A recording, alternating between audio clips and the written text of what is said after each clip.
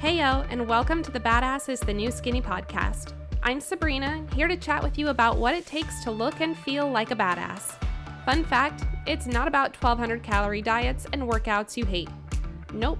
Instead, we'll talk about lifestyle habits, mindset, and attitude around sleep, stress management, nutrition, and movement, all dumped in a great big bucket of self-awareness and personal growth. Each week, I'll give you strategies and actions that you can apply directly into your day-to-day life so that you're making sustainable changes over time. So if you're ready to get your shit together, for reals this time, put on your sassy pants and get comfy. Let's do this. Hey yo, welcome back my friends. Thanks for joining me for another episode. I hope you're enjoying this episode while out walking in the sunshine or otherwise doing something that you enjoy. It's sunshine walking weather here and I am all for it. This is going to be a relatively brief episode, I think, maybe. I don't know. We'll see. I do tend to babble, but I want to use this time to wrap up the Be Badass With Me mini challenge by talking about my experience as a participant versus my experience as a challenge host, share some lessons learned and some takeaways to drive what's next. And then I'm going to talk a little bit about the future of the Badass is the New Skinny podcast and where I'm planning on taking things with my business. So let's get into it and debrief the challenge. In general, as a challenge host, I had a pretty good time with this because it helped me weave together the 4 wellness pillars that I prefer to focus on, so sleep, stress management, nutrition, and movement, and demonstrate how they overlap and influence each other. Which, as a creator and as a coach, this was awesome because I can say that these things work together until I'm blue in the face. But walking participants through a challenge allows me to demonstrate it in a way that makes it real to them because they're applying it to their own day-to-day life and it's no longer abstract. As a challenge host, though, one of the things that didn't work so great was not having much activity or engagement. I will say that I expected this because realistically, I have almost no following or audience. I'll just be real about that. And I knew this going into it. This was not a shock to me. I'm actually going to talk a little bit more about this when I get to talking about what's next for the podcast. Consequently, though, it sucked a lot of the fun out of this experience as a challenge host, since the idea of people going through this with me, as in the Be Badass With Me challenge, emphasis on with me, was a big part of the overall idea. So while I feel good about how the challenge went overall in terms of its structure and the value it provides, it was not a great experience from an engagement perspective, and I take full responsibility for that. On the other side of things, as a participant, I'll admit I got a little frustrated, and I got frustrated because my life is an ebbing and flowing dumpster fire, and I did not feel like I had enough time to tweak what I wanted to do and get good at it before adding on the next thing. I addressed this to some extent in the very first launch episode for this challenge. I said if participants needed more time to work on a habit that they should take it before advancing to the next part of the challenge. As a participant and simultaneously as the host, I didn't have that luxury and I kind of needed it. One of the things this really demonstrates, though, is that I think it really was too much, too fast, given that the people I'm intending this for are people who are struggling to find some stability amongst a lot of change in their lives. For people in this space, more time is needed to really grow, pivot, and adjust. Especially since, as I've mentioned before, achieving health and wellness goals is not a linear journey. It just isn't. You try things, they work to varying degrees, you reevaluate, and you change directions, and you try again. This was one thing that I think I demonstrated really well as a participant because I had to pivot a lot, and I tried to be really real about all of that along the way. The problem with that, though, was that because I didn't have time to really work through the process before adding more onto it, I really did not hold myself as accountable as I would have liked. In fact, I was very lackadaisical through a lot of it because I felt so far behind that I just couldn't get motivated to catch up. And I couldn't get motivated to catch up because, well, in the real world, that's just not how this works. I think this demonstrates the inherent problem with health and wellness challenges. They can be great for initial motivation and finding your community for accountability, but within a challenge structure, it's never going to be realistic in the way that creates long-term sustainability. Let me rephrase. You can learn things from a challenge like this that you can sustain long term, but it's not going to be the one and final answer to achieving everything that you want to achieve. It's a stepping stone. This highlights what I originally set out to do in the beginning with my business, though, which was not to create a challenge necessarily, but instead create a course. I wanted to create a course that gives people a blueprint to living a healthy lifestyle that fits their goals, needs, likes, and dislikes, and really makes them feel better. What's occurring to me now is that a typical course structure wouldn't work for this overall idea and have it have the same impact or the same punch that I want it to, for the same reason this challenge didn't work for me as a participant. Instead, what a course should probably look like in this case is more like a decision-making map. Do you know what I'm talking about? I probably can't explain this well, especially since I'm more of a visual person myself, but you have a situation where you need to make a choice, and then based on that choice, you're faced with a series of other circumstances or directions it can go, and follow those choices until the end.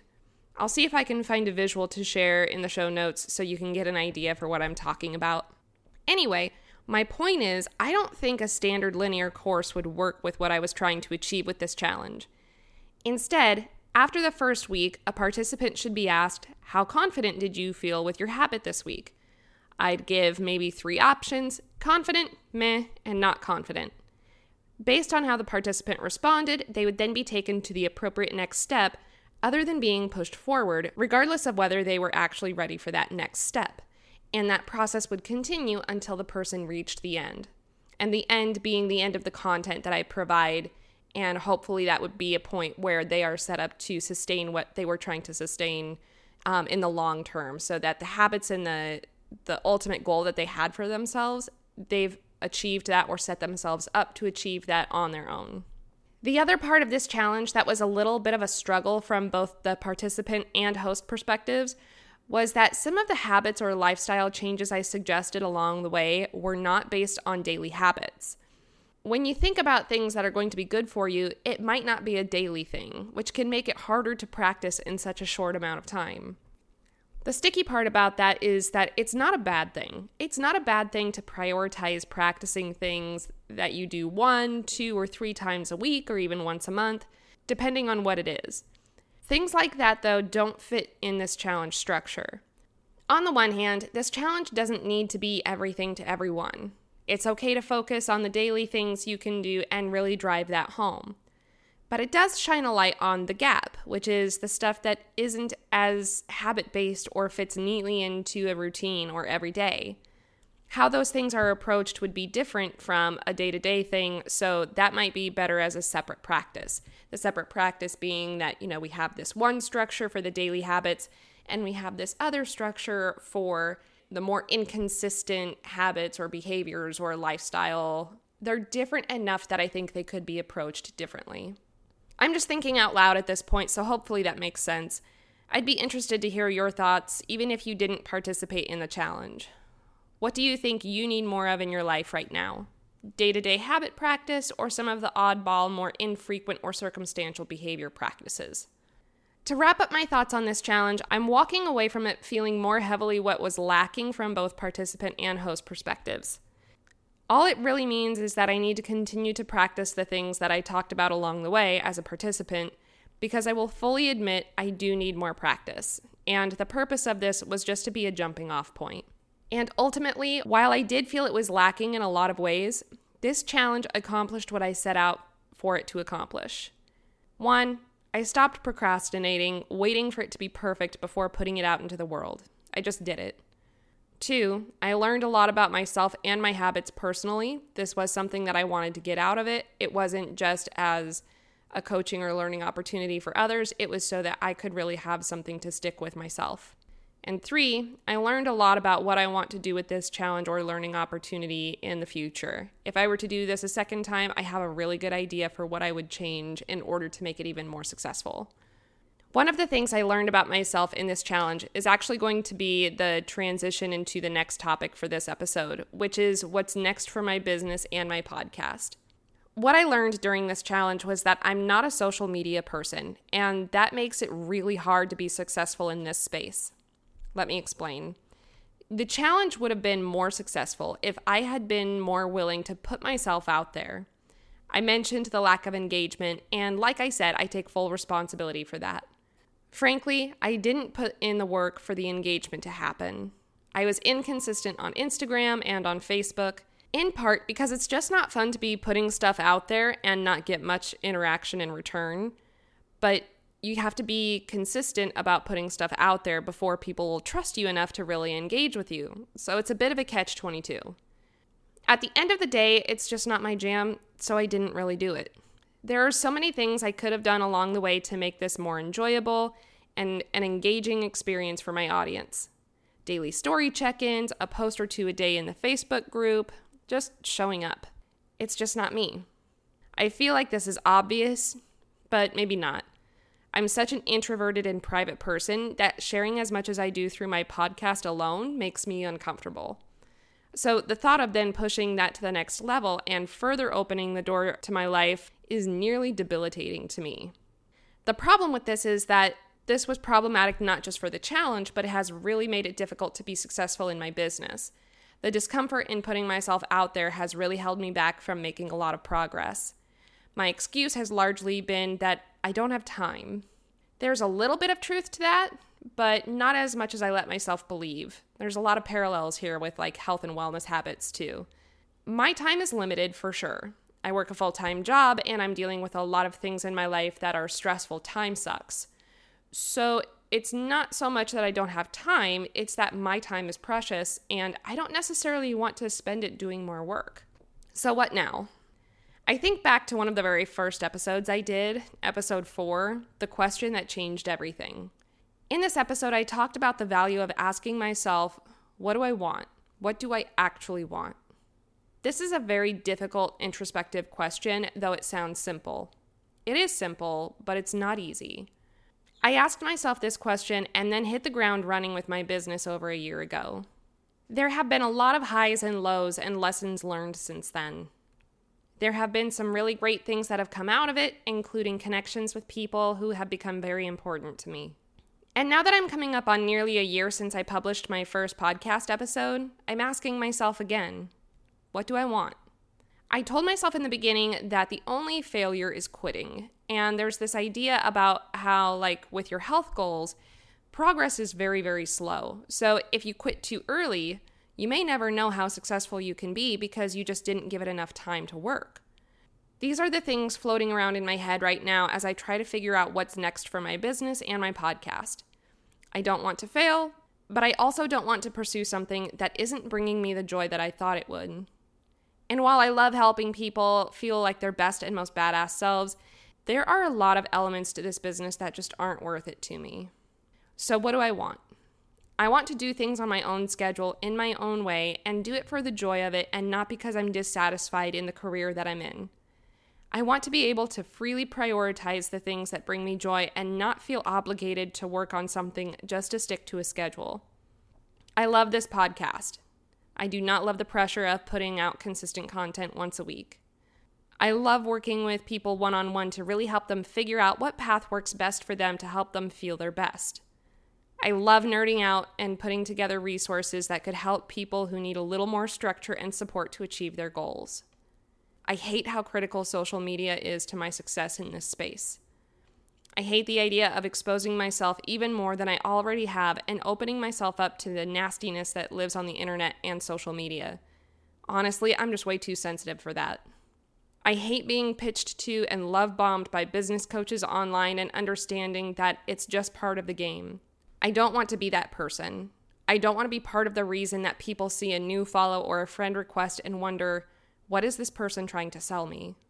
That's a lot of babbling that doesn't really answer the question about what's next, so here's what I'm thinking.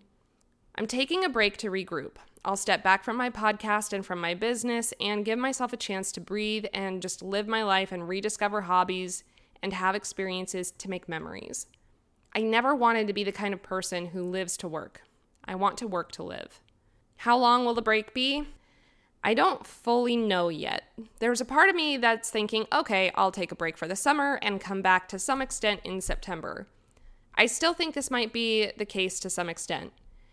However, if I do that, it's not likely that I'll be coming back with once-a-week episodes. The frequency will be less often, possibly even completely inconsistent.